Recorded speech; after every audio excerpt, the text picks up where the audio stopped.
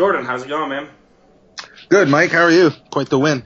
I am feeling better than I was, 4 hours ago. So the Toronto Raptors come away with a pretty easy victory. The lead at one point got up to 34. It finishes at 29, if I can do math correctly. So it was overall a good win. Let's just kind of go through the quick game rundown. The Raptors start on fire. They score the first, I believe, first 12 points of the game. Get out to a commanding lead. What's kind of your overall takeaway after that start? Yeah, I mean, I actually took note of when Kawhi checked out, which I think was around 2 minutes left to go in the first quarter, and the Raptors were up 11, and I wanted to see kind of how they went from there, and they ended up finishing the first half up 12. So, kind of what you said earlier, they stormed out in front, and then, really never let Orlando get close. I mean, the Magic never led once in the game, and I can't remember how close they got. I think there was one point early in the second where they might have cut it to 6, and then Serge hit a 3 to put it back up to 9, and then from there, the rest is history, as they say. In the first half, there was a lot of foul trouble for the Raptors. Some real critical guys. Marc Gasol picked up 2. Kawhi Leonard picked up 3. And that was something that Nurse had to deal with in the first half. And, his rotations kind of got a lot of criticism, I think fair criticism after Game 1. This was a little bit tougher of a deal, trying to deal with, guys in foul trouble while still trying to put out a reputable lineup consistently on the night. Yeah, I mean, I loved the decision to kind of stick with Kawhi, even when he picked up his third. I mean, as you and I both know, I mean, when a player of Kawhi's kind of stature or standing within the league, however you want to say it, picks up a third foul, is in foul trouble, he's got to, you got to bank on the fact that he's got to do something pretty stupid to pick up a fourth.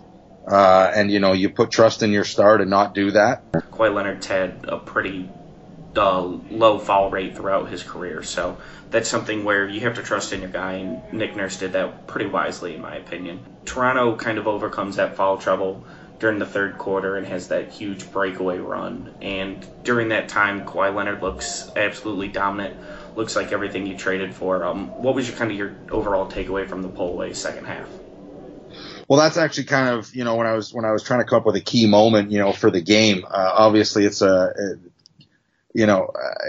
difficult, not a difficult exercise, but an interesting exercise to do that in a game kind of like this, where it felt like it was over pretty early. But to your point, the key moment in this game was Toronto's third quarter. I mean, they just absolutely pulled away. Obviously, led by Kawhi, who I think had 17, or did he get to 20? In the quarter. I mean, he was just phenomenal. So, that's, we got a glimpse of, what Toronto can do to Orlando when they're firing on all cylinders. And that's kind of what most people were expecting to see in Game 1 and didn't see it, got a little nervous. And fortunately, Game 2 kind of, showed Raptor fans and showed the Raptors as a team that, hey, when we play well, this is what we can do. Sure, and to me, kind of that key moment of the game was when you saw Toronto get off to that hot start, because that was so critical, and of course Lowry getting going in the first quarter was a big part of that.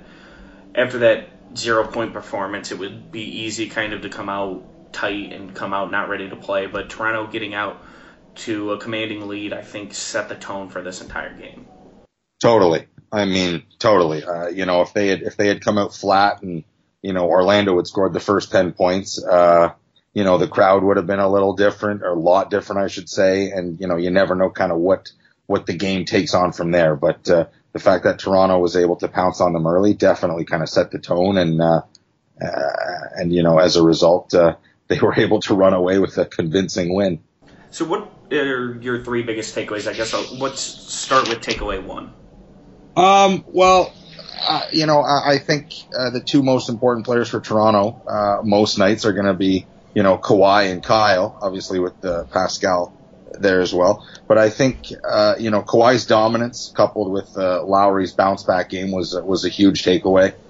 That would be my first one, if that's how you want to do it. Yeah, so, we'll go kind of alternating here. 1 point on that, Kyle Lowry attempted 1 2-point field goal attempt in Game 1. He attempted 9 in this game. I don't think it's any accident. That had a big reason to do with his resurgence.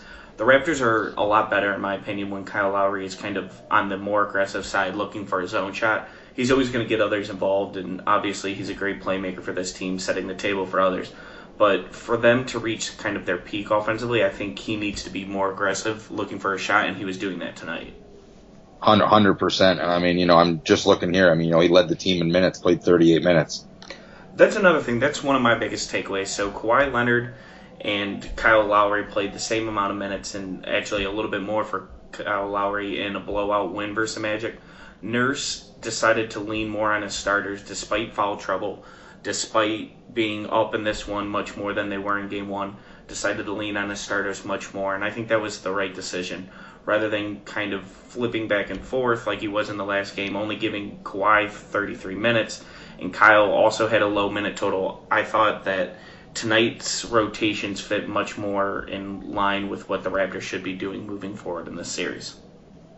I totally agree. I mean, that kind of segues nicely into my second takeaway, which isn't as positive as my other two, and it has to do with kind of the backcourt struggles. And I think part of the reason why you saw so much Lowry tonight was because Norm's still struggling. I don't think he hit 1 3 tonight. He went 1 for 6. But he's still struggling a little bit. Fred's iffy. Danny didn't have a good game tonight. Apart from Lowry, the backcourt really didn't do much tonight. So they're going to need more from them in games 3, 4, and so on. Yeah, that's a weird one. Orlando doesn't have a particularly good defensive backcourt. Michael Carter-Williams is the backup point guard. Is pretty solid, but it's not. I mean, he's good defensively, but it's not like Kevin Fournier and DJ Augustine are locking cats down. So their struggles have been weird.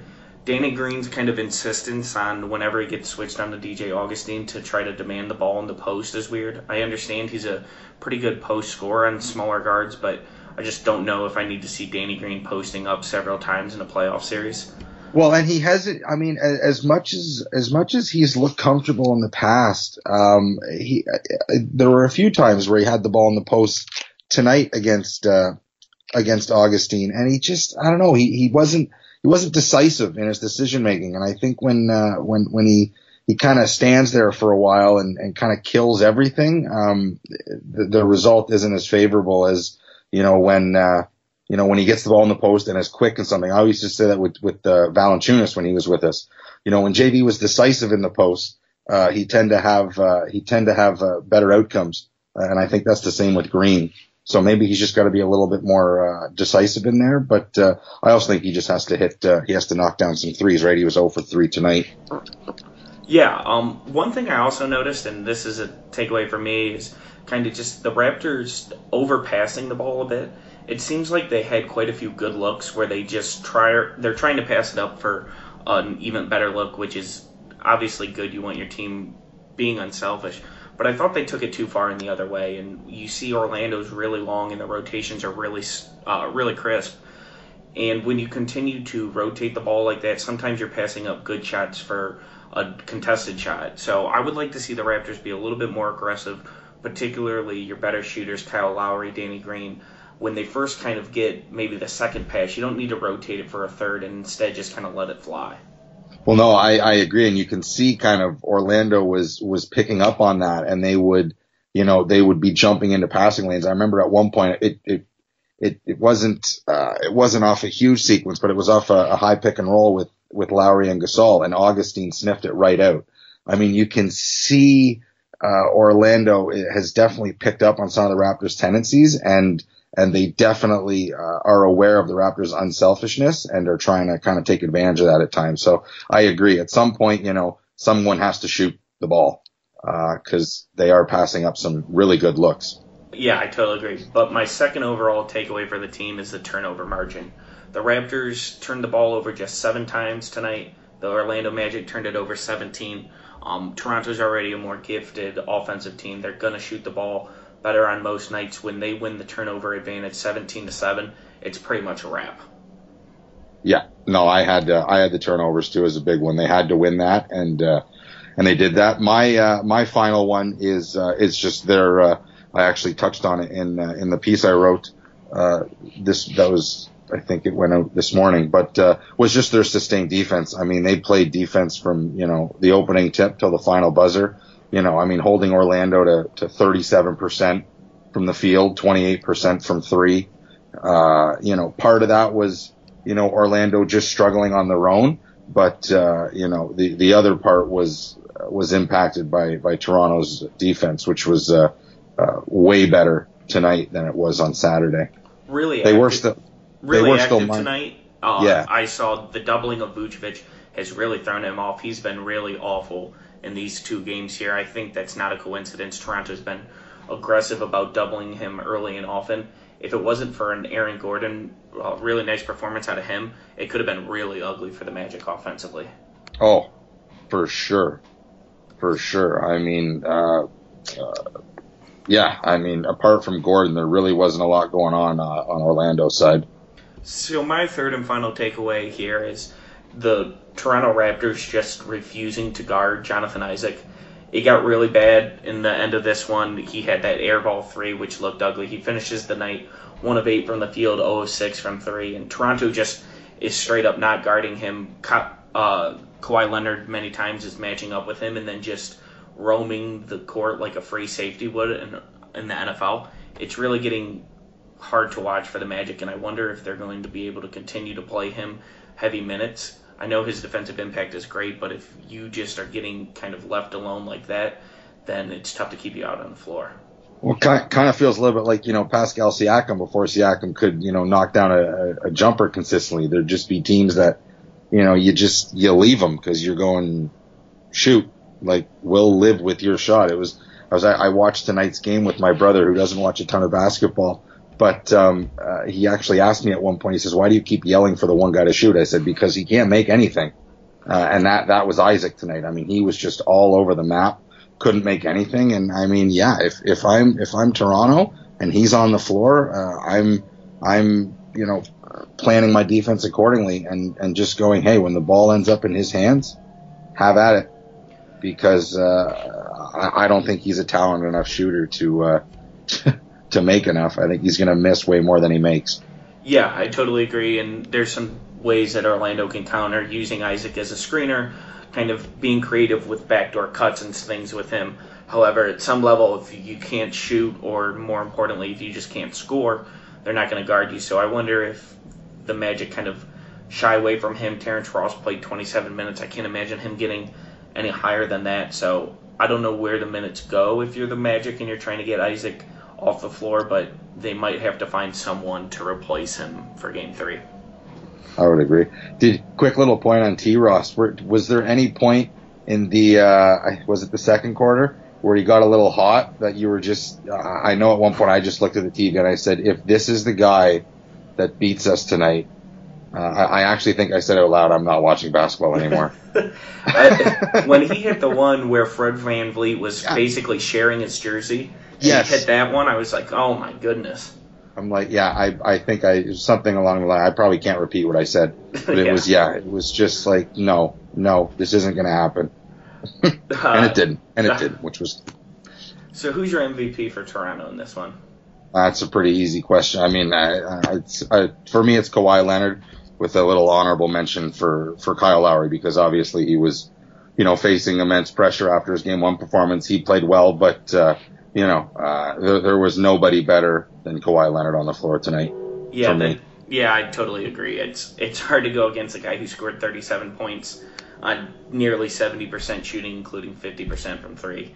He was absolutely fantastic in every regard. He was pretty good defensively as well.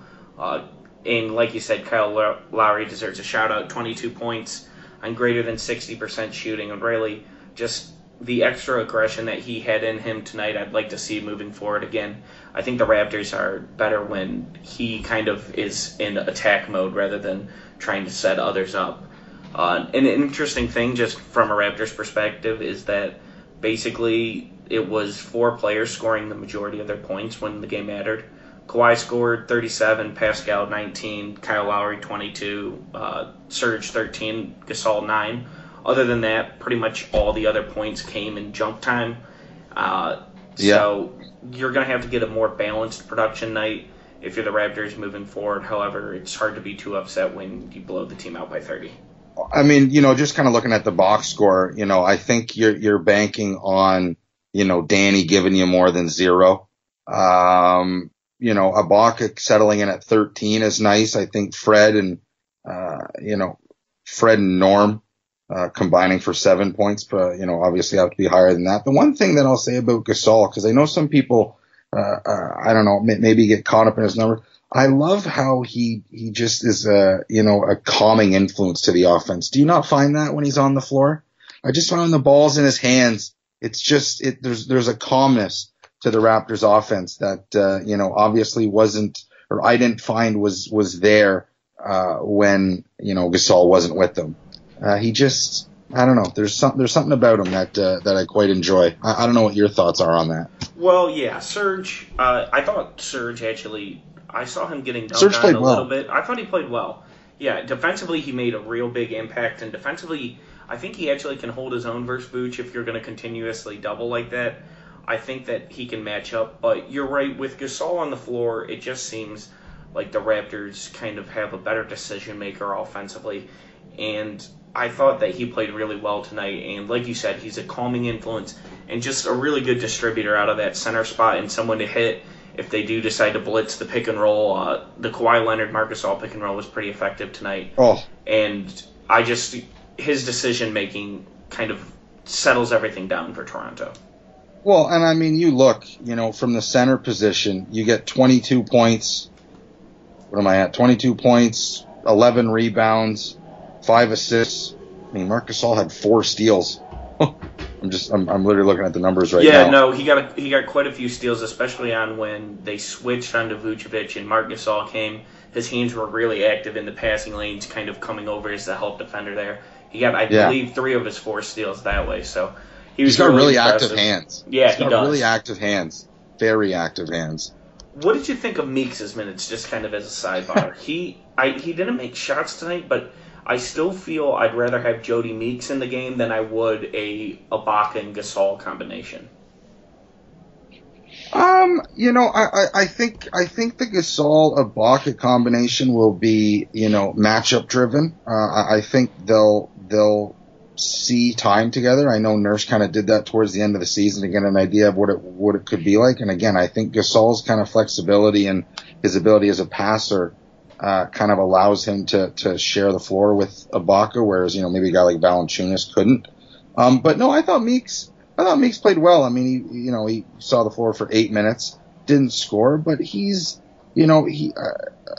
I'm trying to think of what kind of cliche descriptor to come up with him. But he doesn't get caught out of position. He plays good defense. He takes good shots. He makes, good decisions. I got no issues with Jody Meeks, filling in that, 6 to 10 minute gap, that you typically need from, some deeper bench person over the course of a game. I thought he did well. Yeah, I agree. I think he's someone that you try to sneak some first half minutes in, and then you might not play him in the second half, depending how close it is. But he's just someone that you hide out onto the floor for 6 minutes a game, and he's not going to kill you, and he spaces the floor a bit, and just, again, does nothing special for you, but just eats a couple minutes in a spot where you need him to. So totally. So who's your least valuable player of the game for Toronto? Yeah, I mean, it's a horrible segue, but I was just kind of looking at the numbers and I was like, well, Jody Meeks probably qualifies as the least valuable player, but if I'm not going to choose him, I think a least valuable player I'd have to split between Norm and Fred. I mean, I think both of those guys. I don't mean to. I mean, both of them are capable of having breakout games, but even in a win. Neither one of them. I mean, Norm kind of continues to struggle from 3. He finished the season so strong, and he's kind of taken a while to get going. And Fred, when he's asked to kind of run the offense, to initiate the offense, he can struggle a little bit. So I think those two guys need to maybe pick it up as the series shifts to Orlando. So those would be my two least valuable players. Yeah, I'm going to go with Powell. Norman Powell is just kind of a reminder that you can say, oh, this player's playing their best basketball going into the playoffs, and sometimes it doesn't really mean anything. Shooting streaks are so fluky, and he came in to the playoffs shooting so hot and was 1 of 6 tonight. I certainly don't think that he's incapable of kind of having a big performance the next game, and very well could break off the bench, but until he's able to kind of hit shots, it's going to be a rough series for him. And perhaps Orlando's length and kind of athleticism around the hoop is having an impact, but he's got to be better. And Toronto really, especially with OG Anunoby out, needs his presence as a wing defender off the bench. And I mean, you know what? It's the Magic being long. It's only going to get more difficult from here, right? So if he's going to struggle against Orlando, how's he going to do when he's got to play Philly or when he's got to play, any other team? So no, they definitely need more from him. Again, it's kind of shadowed and hid by the fact that they won, and they won handedly tonight. But I think if Nick Nurse spoke the truth and was candid, he would say that he's looking for more from Norm and Fred. The one thing I will say in regard to Norm is I thought he did a pretty good job defensively tonight. Defensively. Yeah, particularly snaking around screens. He was one of the only players on the Raptors who didn't consistently have to switch onto different guys, and he's been pretty good avoiding screens all year, and I think that's going to be valuable as kind of this playoffs go on. And he did do well on that end of the court, but you just can't be a one-dimensional player, and when he's not hitting shots and it's missing as many open looks as he did tonight, he's one-dimensional. So Toronto will need better out of him. With that being said, we're 2 games in. I certainly think that's a possibility kind of coming up here. The only thing I will say, and it just adds to your point about Norm and, by extension Kyle, is, as unfortunate it is when, you have a one-dimensional player on a certain night, a lot of the times when guys' shots aren't falling or whatever like that, they turn into, no-dimensional players. So it's good to see, a player like Norm who, even though his shot may not be falling, he's still giving it to you on the defensive end, because, that's not every player. Yeah, no, I totally agree with that. So that was good to see. It was good to see that he still played good defense, even though his shot's still a bit shaky. Yeah, and to your point about Kyle Lowry, in Game 1, he had a charge taken in kind of the final 2 minutes, despite going 0 of 7, and he's another player who, even when his shot's not falling, he consistently stays in the game and consistently kind of makes heads-up plays. So I agree with you there. It's really important for those guys, even if they're not hitting shots, to kind of lock in defensively, which they've done so far.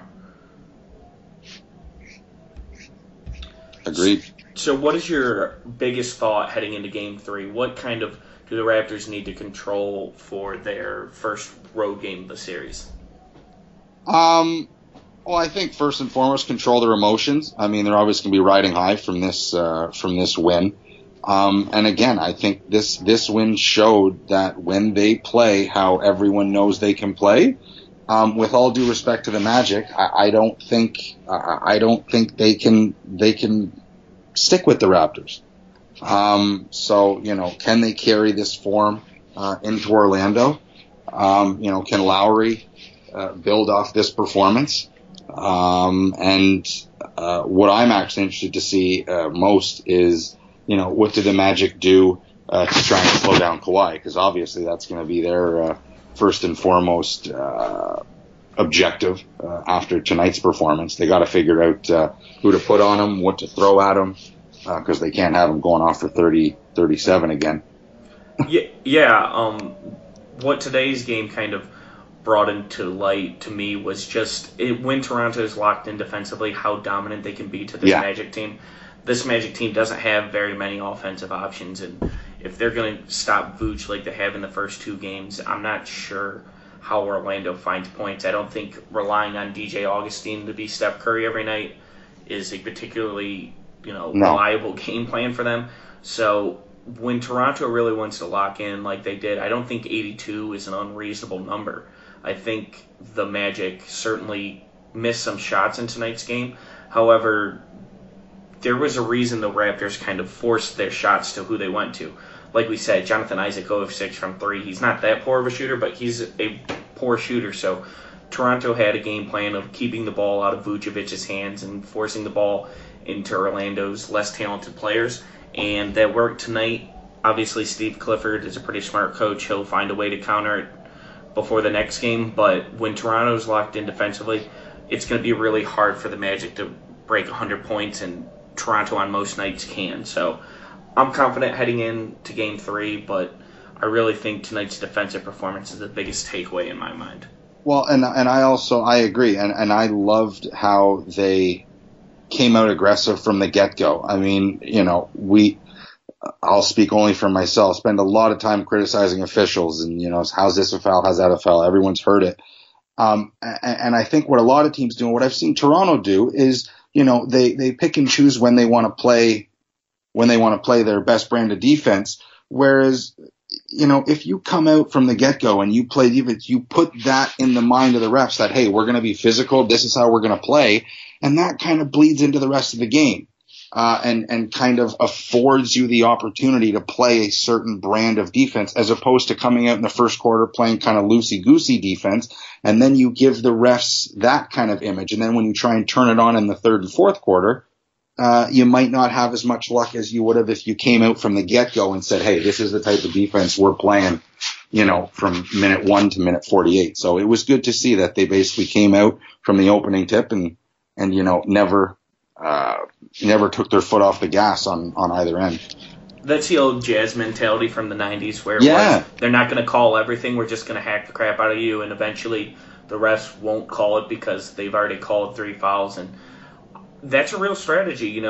Toronto had all those fouls early. The refs start to get hesitant of making it be a one-sided contest in terms of free throws, and we saw the Clippers take a similar approach against the Warriors. The Warriors attempted 40-something free throws in a loss, I'm sorry. So there's definitely some merit to that of be physical early, make them call everything. They're not going to call everything on you throughout the game. So I agree with that point. It will be interesting to see if Toronto kind of continues this physical brand of defense, particularly in the post and particularly on guys like Aaron Gordon and Nikola Vucevic.